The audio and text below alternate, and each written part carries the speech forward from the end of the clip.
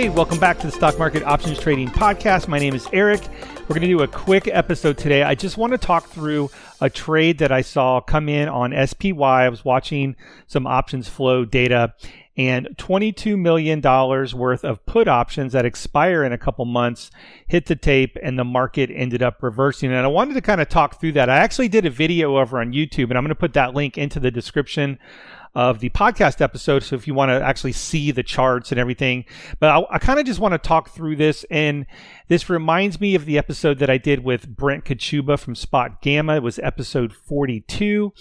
And what I learned from him, and what I'm continuing to kind of explore and learn about, I'm not an expert on this, is the hedging impact of options flows. You know that when you buy a put option, you are buying negative delta, and the seller of that put, which is most likely a market maker, they end up having to counter that. So if you're buying a put and now you have negative delta and the market goes down, they're going to lose money. So what they do to sort of counter that is they will short a certain number of shares or futures or offset that somehow to stay delta neutral in their own book. So what's interesting about this trade that I saw today, we're going to walk through it in a minute, is that how fast that the market actually reversed. Now, let's just talk through it real quick.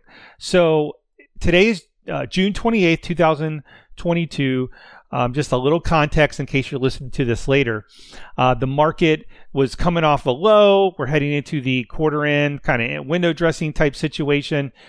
We are on a rally in a bear market, if you want to call it that as well. So there's a little bit of speculation that, this rally is going to fail. So there's, some context there.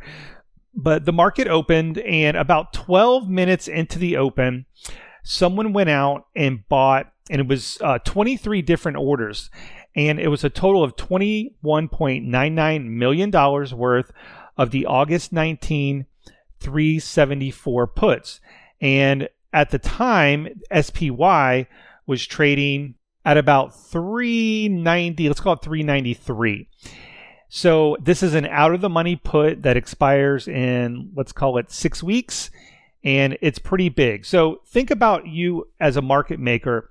If somebody came to you and said, and these are multiple orders, obviously, it wasn't just like, a phone conversation, but if someone came to you and bought 22 million worth of puts, that's going to have a certain amount of negative delta, meaning that, if the market does go down, and the market did go down, then you would be losing money. So what the market maker has to do is factor in the amount of deltas that's going on. And again, this is just one trade out of a gabillion trades happening, but it's pretty big. So they have to counter this with all the other things going on so that they don't lose money. So they're collecting the spread, right? That's how they make their money. So when you see $22 million worth of puts and they have to balance that out, they have to get some short delta, because if you're selling negative delta, that means you have positive delta. That means if the market goes up, the market maker would actually make money, but they don't want to make that directional bet. So they're going to have to get short somehow. They're going to have to get negative delta. That could be shorting ES futures, shorting SPY, offsetting it with other options. I'm not exactly sure how they do that. I'm still kind of learning about this as well. But basically, they're going to have to get short. So in this particular trade that I'm sort of talking through, the order came in around 9:42 a.m. That's Eastern time. That's about 15 minutes into the open. And about 10 minutes later, the market really took a turn for the worst. And we are now down almost 2%. So we went from a small gap up of, I want to say 0.25%, and the market has now reversed and is down almost 2%. We still have another 15 minutes to go in the close. So first of all, do I think that this $22 million put order would tank the entire market? Probably not. 22 million seems like a lot for an individual order, but it's not a lot in the grand scheme of, the options market and all the stocks and everything. So it's not like this one order tanked the market. I don't want to say that, but there is a hedging impact that the market makers are going to have to deal with, and it was pretty immediate. The market actually turned over. Now, was that enough to spark something? Because about 20 minutes after that order, the options market for all the stocks, I use something called Market Net Flow. I've put in a few of my videos. You guys, feel free to check out the YouTube channel. The Market Net Flow actually turned bearish too. So there was sort of this bearish move that happened, and the first one that was really significant that I saw was in SPY.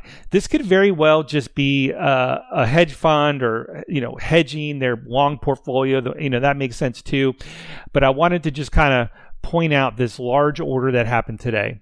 So let me just tell you a little bit about the contract itself. I think that this is pretty amazing. So again, it was literally the high of the day, give or take a few points, that these puts were bought. And at the time that the puts were bought, they were trading for about $7.50, $7.75, somewhere in there.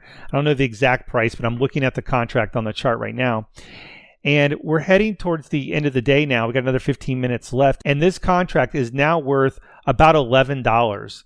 So this is like, 50% gain on this particular contract, literally the same day. Now, that doesn't mean they're still in this trade. They could be trading around it. There could be some other legs. We're simpletons here where we're buying puts and trying to, calls and puts and trying to exit for profit, but it could be a little bit more complex than that. And I want to add one more thing here. I want to talk about the VIX. What did the VIX do during this period? So the VIX was actually down on the day. This order preceded the VIX move. I just think that that's fascinating because the market gapped up, the VIX was lower, and right around that time that these puts were bought, the VIX then started to reverse. So the VIX sort of preceded the market turnaround by maybe 5 minutes, and maybe that's the function, the way it works. Obviously, when puts are being bought, the VIX goes up. So that kind of makes sense. But I thought it was really interesting. I got the video over on YouTube if you want to see some of the details.